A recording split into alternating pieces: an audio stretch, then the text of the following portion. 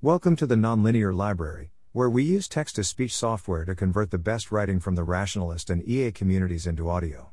This is Intro to Brain-like-AGI Safety, 4. The Short-Term Predictor, published by Steve Byrnes on February 16, 2022 on the AI Alignment Forum.4.1 Post Summary, Table of Contents. Part of the Intro to Brain-like-AGI Safety post series. The previous two posts, number 2, number 3, presented a big picture of the brain, consisting of a steering subsystem, brainstem and hypothalamus, and learning subsystem, everything else, with the latter learning from scratch in a particular sense defined in post number 2. I suggested that our explicit goals, for example, I want to be an astronaut, emerge from an interaction between these two subsystems, and that understanding that interaction is critical if we want to assess how to sculpt the motivations of a brain like AGI, so that it winds up trying to do things that we want it to be trying to do, and thus avoid the kinds of catastrophic accidents I discussed in post number 1. These next three posts, number 4, number 6, are working our way up to that story. This post provides an ingredient that we'll need, the short-term predictor. Short-term prediction is one of the things the learning subsystem does. I'll talk about others in future posts. A short-term predictor has a supervisory signal, aka ground truth, from somewhere, and then uses a learning algorithm to build a predictive model that anticipates that signal a short time, for example a fraction of a second, in the future. This post will be a general discussion of how short-term predictors work and why they're important. They will turn out to be a key building block of motivation and reinforcement learning, as we'll see in the subsequent two posts. Teaser for the next couple posts. The next post, number 5, will discuss how a certain kind of closed-loop circuit wrapped around a short-term predictor turns it into a long-term predictor, which has connections to the temporal difference, TD, learning algorithm. I will argue that the brain has a large number of these long-term predictors, built out of telencephalon-brainstem loops, one of which is akin to the critic part of actor-critic reinforcement learning. The actor part is the subject of post number 6. Table of Contents. Section 4.2 gives a motivating example of flinching just before getting hit in the face. This can be formulated as a supervised learning problem, in the sense that there is a ground truth signal to learn from. If you just got hit in the face, then you should have flinched. The resulting circuit is what I call a short-term predictor. Section 4.3 defines terminology, context signals, output signals, and supervisory signals. In ML terminology, these correspond respectively to trained model inputs, trained model outputs, and labels. Section 4.4 offers a sketch of an extremely simple short-term predictor that could be built out of biological neurons, just so you can have something concrete in mind. Section 4.5 discusses the benefits of short-term predictors compared to alternative approaches including, in the flinching example a hardwired circuit for deciding when to flinch, or a reinforcement learning, RL, agent that is rewarded for appropriate flinching. For the latter, a short-term predictor can learn faster than an RL agent because it gets an error gradient for each query, or in simpler terms, when it screws up, it gets some indication of what it did wrong, for example whether the error is an overshoot versus undershoot. Sections 4.6 to 4.8 cover various examples of short-term predictors in the human brain. None of these are especially important for AGI safety. The really important one is the topic of the next post, but they come up sufficiently often that they warrant a brief discussion. Section 4.6 covers the cerebellum, with my theory that it's a collection of 300,000 short-term predictors, used to, in effect, reduce the latency on 300,000 signals traveling around the brain and body. Section 4.7 covers predictive learning of sensory inputs in the cortex, i.e., you're constantly predicting what you're about to see, hear, feel, etc., and the corresponding prediction errors are used to update your internal models. Section 4.8 briefly covers a few other neat random things that short-term predictor circuits can do for an animal. 4.2 motivating example, flinching before getting hit in the face. Suppose you have a job or hobby in which there's a particular, recognizable sensory cue, for example someone yelling for, in golf, and then half a second after that cue you very often get whacked in the face. Your brain is going to learn to, involuntarily, flinch in response to the cue. There's a learning algorithm inside your brain, commanding these flinches. It presumably evolved to protect your face. That learning algorithm is what I want to talk about in this post. I'm calling it a short-term predictor. It's a predictor because the goal of the algorithm is to predict something in advance, i.e., an upcoming whack in the face. It's short-term because we only need to predict what will happen a fraction of a second into the future. It's more specifically a type of supervised learning algorithm, because there is a ground truth signal indicating what the prediction output should have been in hindsight. 4.3 Terminology, Context, Output, Supervisor. Our short-term predictor has three ingredients in its API, Application Programming Interface I.E, the channels through which other parts of the brain interact with the short-term predictor module. An output signal is the algorithm's prediction. In our example above, this would be a signal that triggers a flinch reaction. A supervisory signal provides ground truth, in hindsight, about what the algorithm's output should have been. In our example above, this would be a signal that indicates that I just got whacked in the face, and therefore, implicitly, I should have flinched. In ML terminology, supervisory signals are often called labels. In the actual implementation, the supervisor type input to the short-term predictor does not have to be the ground truth. It could also be an error signal, or a negative error signal, etc. From my perspective, this is an unimportant low-level implementation detail. Context signals carry information about what's going on. In our example above, this might be a random assortment of signals, corresponding to latent variables, coming from the visual cortex and auditory cortex. With luck, some of those signals might carry predictively useful information. Maybe one signal conveys the fact that I am on a golf course, and another signal conveys the fact that someone near me just yelled for. In ML terminology, context signals would instead be called inputs to the trained model. The context signals don't all have to be relevant to the prediction task. We can just throw a whole bunch of crap in there, and the learning algorithm will automatically go searching for the context data that are useful for the prediction task, and ignore everything else. 4.4 Extremely simplified toy example of how this could work in biological neurons. How might a short-term predictor work at a low level? Well, suppose we want an output signal that precedes the supervisor signal by 0.3 seconds, as above. For example, maybe we want to learn to flinch before getting hit. We grab a bunch of context data that might be relevant, for example, neurons carrying partially processed visual information. We track which of those context lines is disproportionately likely to fire 0.3 seconds before the supervisor does.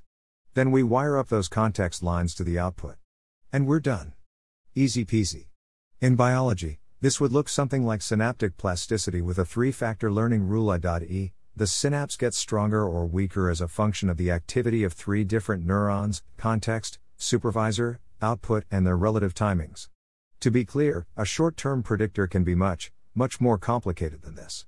Making it more complicated can give better performance. To pick a fun example that I just learned about the other day, apparently the short-term predictors in the cerebellum, section 4.6 below, have neurons that can somehow store an adjustable time delay parameter within the neuron itself, ref. It came up on this podcast. Other possible bells and whistles include pattern separation, post number 2, section 2.5.4, and training multiple outputs with the same supervisor and pooling them, ref. Or better yet, training multiple outputs with the same supervisor but with different hyperparameters, in order to get a probability distribution, original paper, further discussion here, and so on. So this subsection is an oversimplification. But I won't apologize. I think these kinds of grossly oversimplified toy models are important to talk about and keep in mind. From a conceptual perspective, we get to feel like there's probably no deep mystery hidden behind the curtain. From an evolutionary perspective, we get to feel like there's a plausible story of how early animals can start with a very simple, but still useful, circuit, and the circuit can get gradually more complicated over many generations. So get used to it, many more grossly oversimplified toy models are coming up in future posts.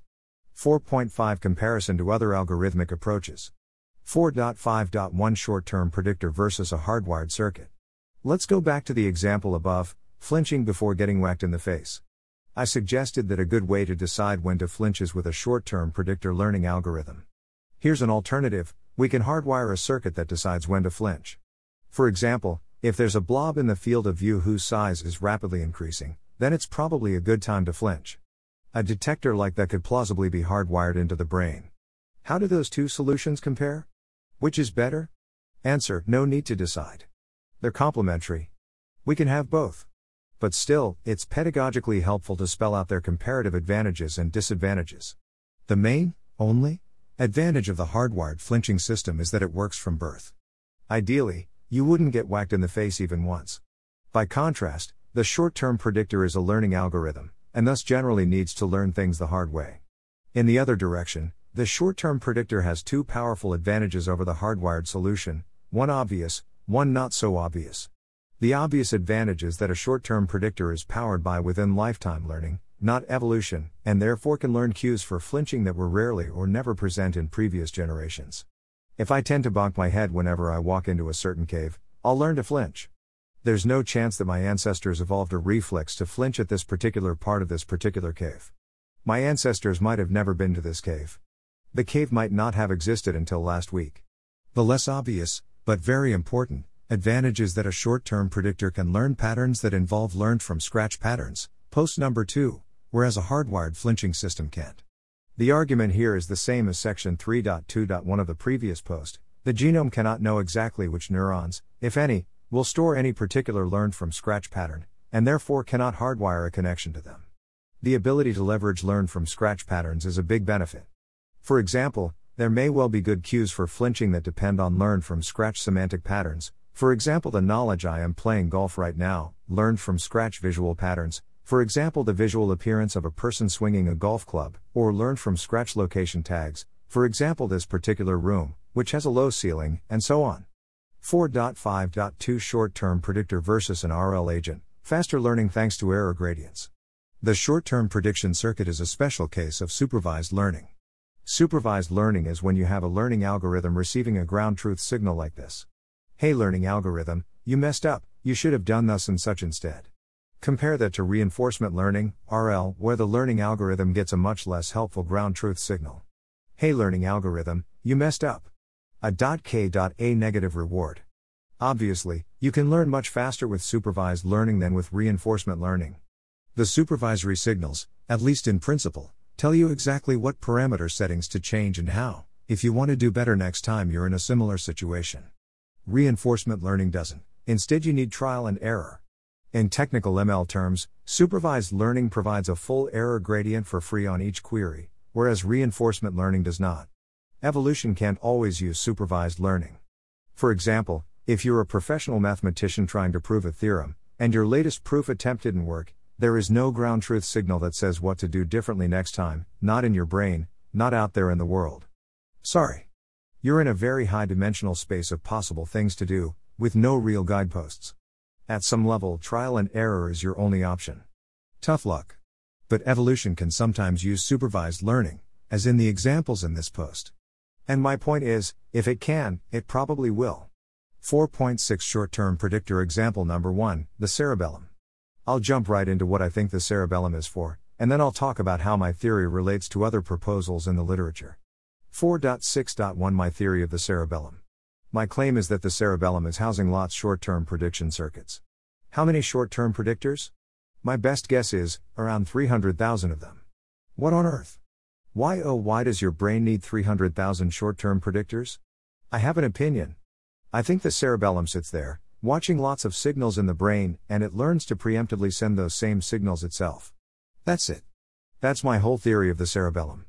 In other words, the cerebellum might discover the rule given the current context information. I predict that cortical output neuron number 187,238 is going to fire in 0.3 seconds. Then the cerebellum goes ahead and sends a signal right now, to the same place. Or in the opposite direction, the cerebellum might discover the rule given the current context information. I predict that proprioceptive nerve number 218,502 is going to fire in 0.3 seconds. Again, the cerebellum goes ahead and sends a signal right now, to the same place. Some vaguely analogous concepts. When the cerebellum is predicting and preempting the telencephalon, we can think of it as vaguely akin to memoization in software engineering, or knowledge distillation in machine learning, or this recent paper proposing, so-called, neural surrogates. When the cerebellum is predicting and preempting peripheral nerves, we can think of it as building a bunch of predictive models of the body, each narrowly tailored to predict a different peripheral nerve signal. Then when the telencephalon is doing motor control, and needs peripheral feedback signals, it can use those predictive models as feedback, instead of the real thing. Basically, I think the brain has these issues where the throughput, a.k.a. bandwidth, of a subsystem is adequate, but its latency is too high. In the peripheral nerve case, the latency is high because the signals need to travel a great distance. In the telencephalon case, the latency is high because the signals need to travel a shorter but still substantial distance, and moreover need to pass through multiple sequential processing steps. In any case, the cerebellum can magically reduce the latency, at the cost of occasional errors. The cerebellum sits in the middle of the action, always saying to itself what signal is about to appear here, and then it preemptively sends it. And then a fraction of a second later, it sees whether its prediction was correct, and updates its models if it wasn't. It's like a little magical time travel box, a delay line whose delay is negative. And now we have our answer. Why do we need 300,000 short-term predictors? Because there are lots of peripheral nerves, and there are lots of telencephalon output lines, and maybe other things too. And a great many of those signals can benefit from being predicted and preempted. Heck, if I understand correctly, the cerebellum can even predict and preempt a signal that goes from the telencephalon to itself. That's my theory. I haven't run simulations or anything, it's just an idea. See here and here for two examples in which I've used this model to try to understand observations in neuroscience and psychology. Everything else I know about the cerebellum, neuroanatomy, how it's connected to other parts of the brain, lesion and imaging studies, etc. all seem to fit this theory really well, as far as I can tell. But really, this little section is almost the sum total of what I know about this topic. 4.6.2 How my cerebellum theory relates to others in the literature. I'm not an expert here and am open to correction. I think it's widely agreed that the cerebellum is involved in supervised learning. I believe that idea is called the Marr-Albus-Ito model, cf. Marr 1969 or Albus 1971, or the Fun Brains Explained YouTube channel. Recall from above that a short-term predictor is an example of a supervised learning algorithm, but supervised learning is a broader category. So the supervised learning part is not a distinguishing feature of my proposal above, and in particular that diagram above, with cerebellum neuroanatomy in red, is compatible with the usual Marr-Albus-Ito story.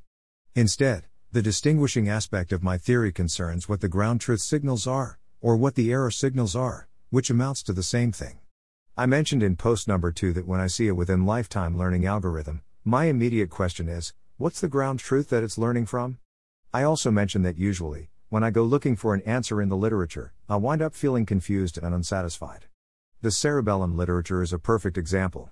For example, I often hear something to the effect of cerebellar synapses are updated when there's a motor error.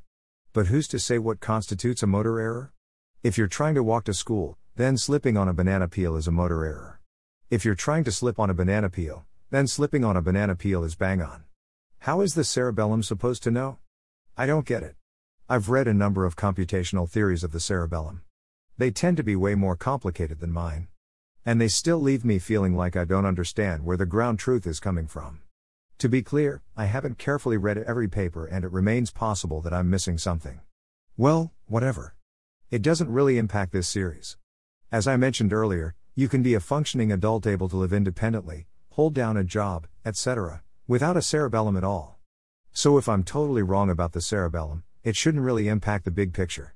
4.7 Short-term predictor example number 2. Predictive learning of sensory inputs in the cortex. Your cortex has a rich generative model of the world, including yourself. Every fraction of a second, your brain uses that model to predict incoming sensory inputs, sight, sound, touch, proprioception, interoception, etc., and when its predictions are wrong, the model is updated on the error. Thus, for example, you can open your closet door, and know immediately that somebody oiled the hinge. You were predicting that it would sound and feel a certain way, and the prediction was falsified. In my view, predictive learning of sensory inputs is the jumbo jet engine bringing information from the world into our cortical world model. I endorse the Yann LeCun quote, "If intelligence is a cake, the bulk of the cake is predictive learning of sensory inputs, the icing on the cake is other types of supervised learning, and the cherry on the cake is reinforcement learning." The sheer number of bits of data we get from predictive learning of sensory inputs swamps everything else. Predictive learning of sensory inputs, in the specific sense I'm using it here, is not a grand unified theory of cognition. The big problem occurs when it collides with decisions, what muscles to move, what to pay attention to, etc. Consider the following: I can predict that I'll sing, and then I sing, and my prediction was correct. Or I can predict that I'll dance, and then I dance, and then that prediction was correct. Thus, predictive learning is at a loss, it can't help me do the right thing here. That's why we also need the steering subsystem, post number 3, to send supervisory signals and RL reward signals. Those signals can promote good decisions in a way that predictive learning of sensory inputs cannot. Nevertheless, predictive learning of sensory inputs is a very big deal for the brain, and there's a lot to be said about it.